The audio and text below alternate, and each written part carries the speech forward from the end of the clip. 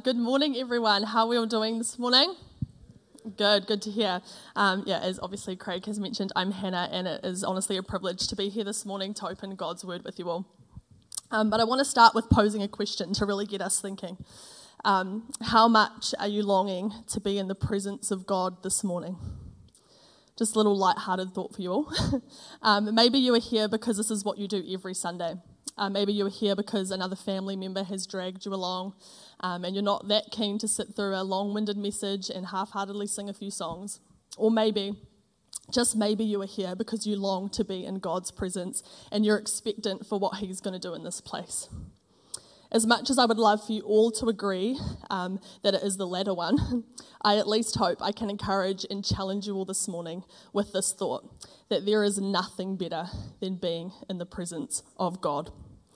So this morning we are continuing in our Songs for Summer series, and we're going to be taking a look at Psalm 84 today. So the authors of the psalm were the sons of Korah, and they just describe their deep longing for God and His presence. And it uses some strong imagery such as souls yearning and fainting and hearts and flesh crying out for Him. So before we get into it, I just want to set a little bit of the context to the psalm, just so we're all on the same page. So there's a section in the psalms known as pilgrimage psalms, and these are commonly found in chapters 120 to 134, but a number of commentaries agree that Psalm 84 fits into this group as well. And pretty much these psalms are Israel's road trip playlist. Every year the Jewish people travelled to Jerusalem to worship God. And as they journeyed from their hometowns, they would sing. Now we all know music makes any long trip seem shorter, and there's nothing like a good jam session in the car. And it was no different for them back then, except they didn't have the luxury of radio or Spotify on their donkeys. So they sung these pilgrimage psalms as they travelled. In the Old Testament book of Exodus, God instructs Moses to build a tabernacle, and essentially this is a portable tent where God's presence dwelt. And the tabernacle later on became the temple, which was a more permanent structure in Jerusalem. This temple had an altar where God's people made sacrifices to Him, and where the word of God was taught, and where they were able to sing joyful psalms to praise and worship to God, very similar to the church nowadays. And then early in the New Testament, Jesus was born, and it was through Him that God's presence was made known. His name, Emmanuel, literally meaning God with us.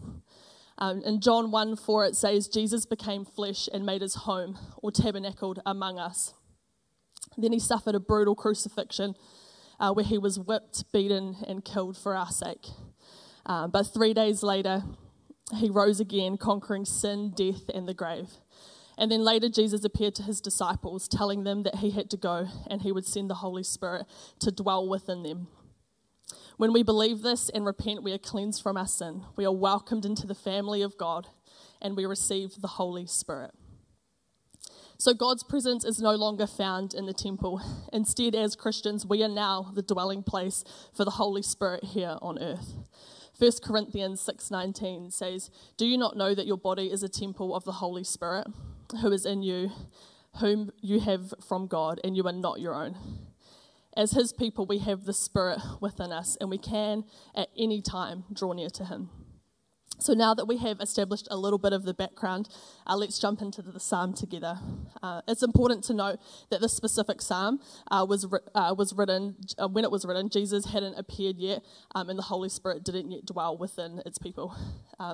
So it'll be on the screen behind me, or feel free to open it in your Bibles too. So Psalm 84 says this: "How lovely is your dwelling place, Lord Almighty. My soul yearns, even faints, for the courts of the Lord. My heart and my flesh cry out for the living God. Even the sparrow has found a home, and the swallow a nest for herself, where she may have her young, a place near your altar. Lord Almighty, my King and my God. Blessed are those who dwell in your house. They are ever praising you. Blessed are those whose strength is in you, whose hearts are set on pilgrimage. As they pass through the valley of Baca, they make it a place of springs. The autumn rains also cover it with pools. They go from strength to strength until each appear before God in Zion. Hear my prayer, Lord God Almighty. Listen to me. God of Jacob. Look on our shield, O God. Look with favour on your anointed one. Better is one day in your courts than 1,000 elsewhere. I would rather be a doorkeeper in the house of my God than dwell in the tents of the wicked.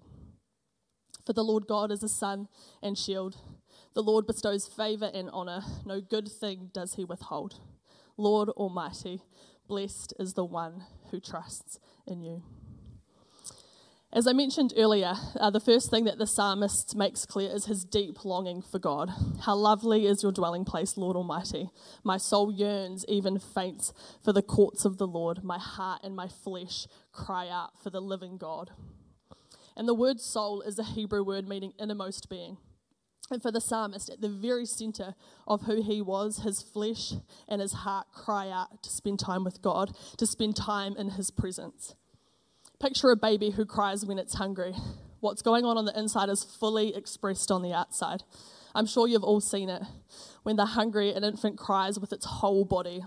Their hands clench into fists, their legs kick, and their whole face scrunches up. And this is exactly how the psalmist is describing his need for God, with his whole being. In the same way, we as Christians should be longing to spend time in God's presence. The psalmist loves the temple. He longs to be there because that's where God's presence is. His true longing is to be with God himself. And for us as believers, although we are all on our own spiritual journey of finding God, we don't have to physically journey to get there. However, it does require us to be intentional about spending time and being present with him. We can easily get distracted, just going about our day, doing our own thing, and sometimes we don't even acknowledge God at all. And this doesn't mean that the Holy Spirit leaves us, but it shows that we have to be intentional about being in his presence and seeking him. This longing that the psalmist is explaining continues in verse 3, as he describes that he is somewhat jealous of the birds. Even the sparrow has found a home, and the swallow a nest for herself, where she may have her young, a place near your altar. So at the time this psalm was written, there was a rule throughout several nations that meant birds were allowed to build nests in and around the temple. And once they were there, they could remain rather than being killed or removed. And so the temple was surrounded by a large courtyard, which had the altar for burnt offerings. And it's in that courtyard where the birds would build their nests. And these birds, in verse 3, found a place to lay their young near God's altar. And what happened at the altar? This is where bulls, goats, sheep, and even doves were sacrificed. And yet, in the midst of all the death, the sparrow, with her little baby chicks, were protected and safe from all harm. And isn't this an amazing picture of God's protection over us? When the world seems to be falling apart, when we are surrounded by death and destruction and violence and sickness and famine and plague and war, we are safe in the presence of Jesus. The writer knew that when he was in God's presence, when he was worshipping God, when he was focused on God, that he was like that bird with not a care in the world, just singing songs of praise in the presence of his Creator. And it's the same with us when we're in the presence of God. Is our natural reaction to worship him? Do the things that concern us lose our attention when we focus on God and who he is and believe that he is deserving of our wholehearted worship? The psalmist continues talking about other people that got to spend time in God's presence in verse 4, which says, "Blessed are those who dwell in your house. They are ever praising you." And the writer talks about those who dwell in God's house. He is referring to the priests and the temple officials. He understood the honour it was to work in the temple, getting to constantly spend time in his presence. So the psalmist knows that he can praise God anywhere at any time, but it was God's manifest presence in the temple that took worship to a whole new level. And nowadays, God's people have constant access to the Holy Spirit. It doesn't matter if we work at church, in an office, on a job site, or in a cafe.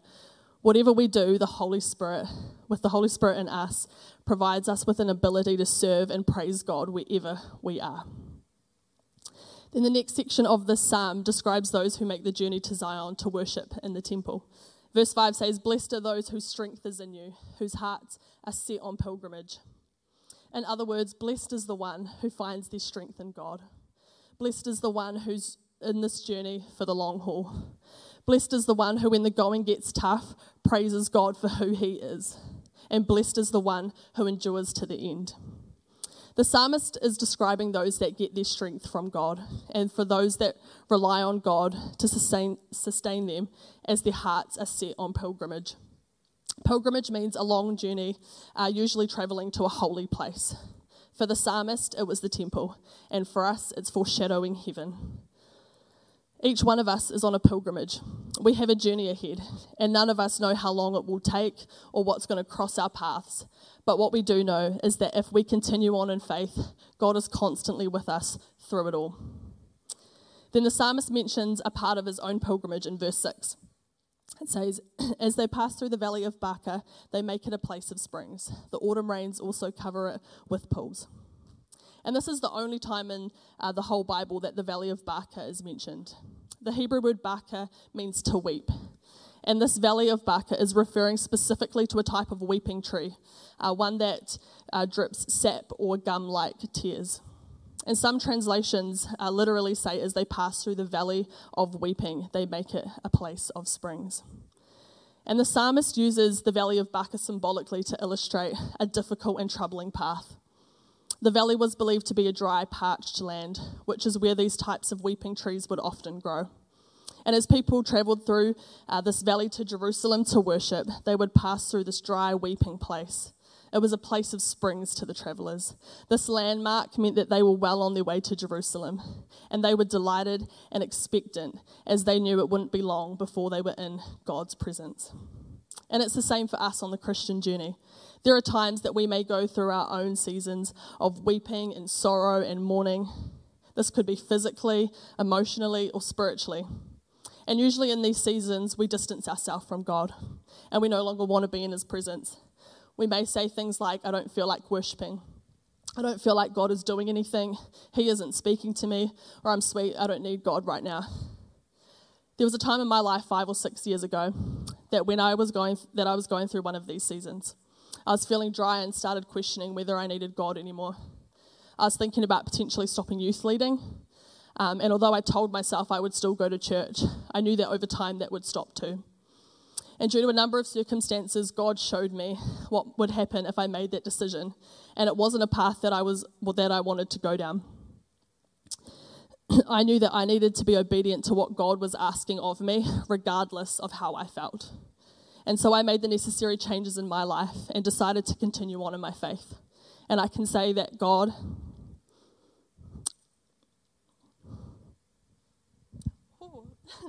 has truly brought me from a spiritually dry place and made it one of living springs.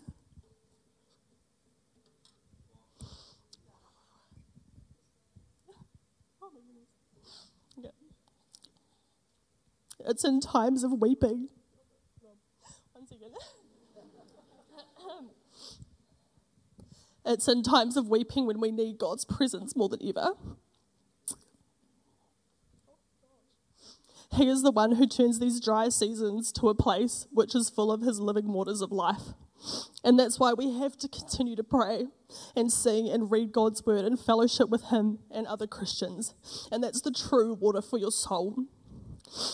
Verse 7 says, they go from strength to strength till each appear before God in Zion. Life can be tough, and the Christian walk is sometimes harder still. Things don't get easier when you become a Christian.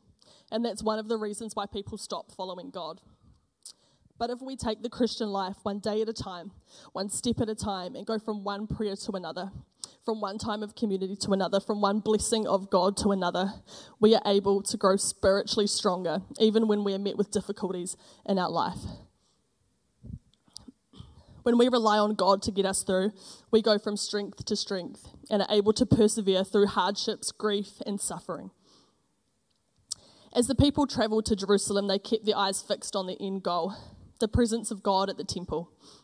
They continued their pilgrimage until appearing before God in Zion. Zion is another name for Jerusalem. So verse 7 is talking about relying on God throughout the journey until they reach their destination. And Zion can also be referred to as the holy place or the kingdom of heaven.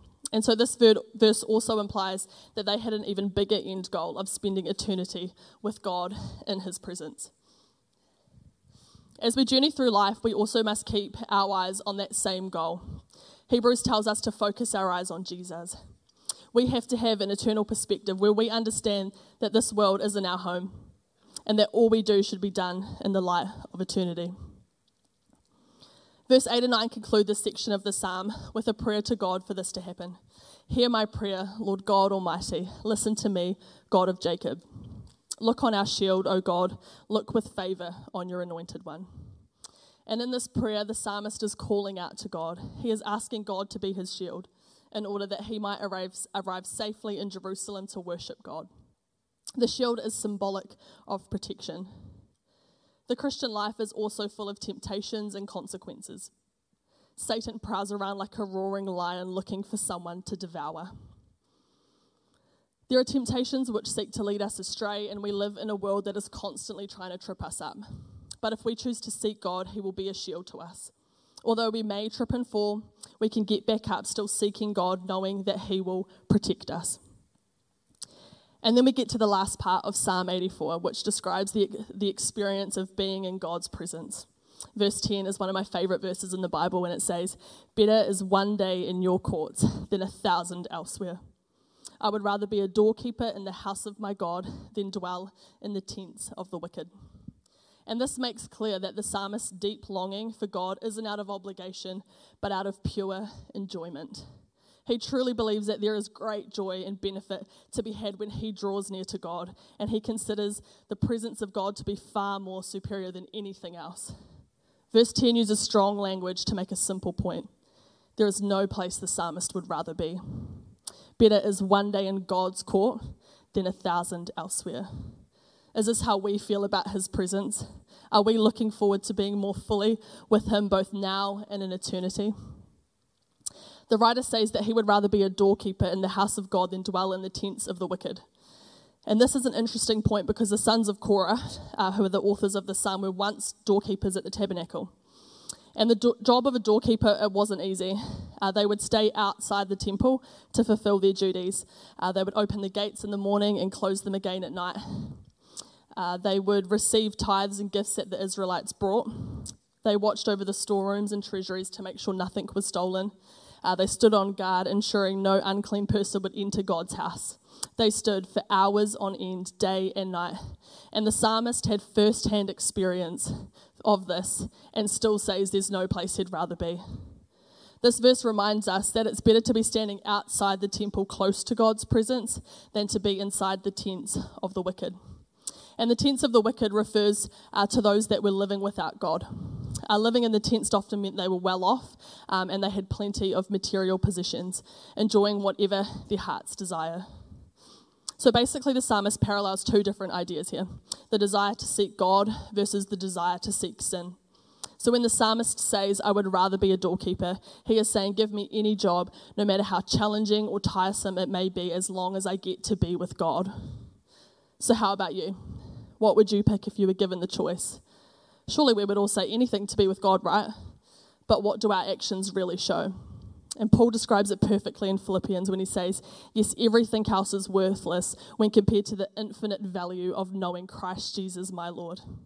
For his sake I have discarded everything else, counting it all as garbage so that I could gain Christ. Is that our attitude to God? Verse 11 says, for the Lord God is a sun and a shield. The Lord bestows favour and honour. No good thing does he withhold from those whose walk is blameless. The world is dark, but God will be a sun to us, to enlighten us and enliven us and to guide us and direct us. The world can also be dangerous too. And here God promises to be our shield, to protect and save us from the attacks of the enemy. He bestows favour, and some translations say grace, to us here on earth, and honour and glory in the world to come. Favour and honour are connected. They will be given one after another. Romans 8:30 says, for those he predestined, he also called. For those he called, he also justified. For those he justified, he also glorified.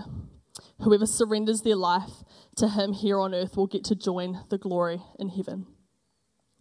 Then the verse says, no good thing does he withhold from those whose walk is blameless. And I think good thing in this verse can often be misinterpreted. Some think it means that God will just give us what we want and we expect good things to come our way. Things like more money, maybe a raise at work, or maybe it's just that if we go to church, we won't face any hardships. Instead, I think it means that God will not withhold anything we need in this life. The good things that are being talked about will benefit us in the next life. Therefore, if trials on earth will benefit me in the next life, then facing those trials will be a good thing. All that we need in order to prepare us to heaven, to prepare us for heaven, He will give to us, and it will be good, and it'll be good for us and our spiritual growth.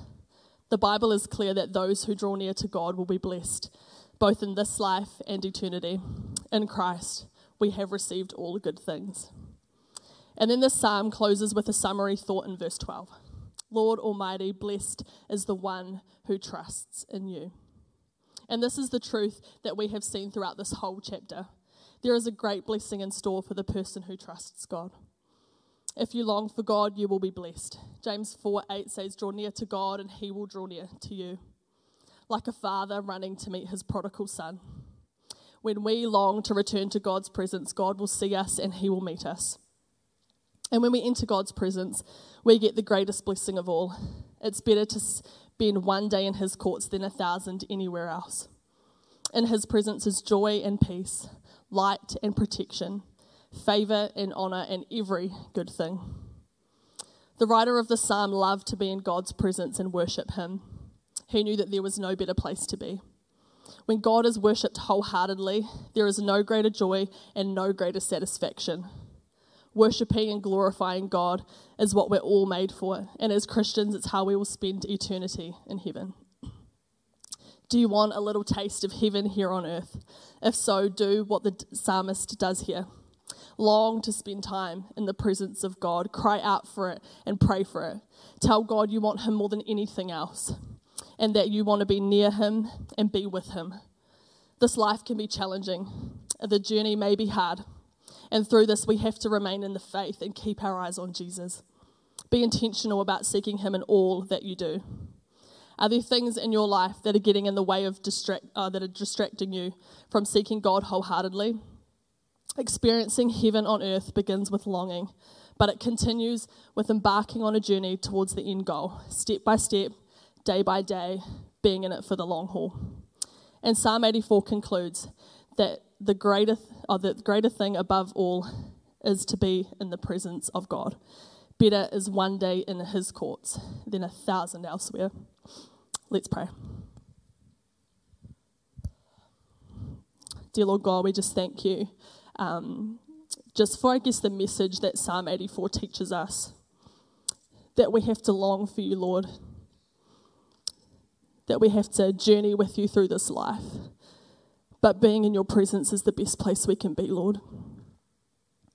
And I just pray that as Your people, that this would be our heart's cry, Lord, that we would be crying out for Your presence, that we would want to spend a day with You rather than 1,000 without You, Lord. We just thank You that You are here, that You can speak to us, Lord. And I just pray that even as we move into this next space of worship, Lord, that we would really, truly know what it was like to be in Your presence, and that we would long for it. We thank You for who You are, Lord. In Jesus' name, amen.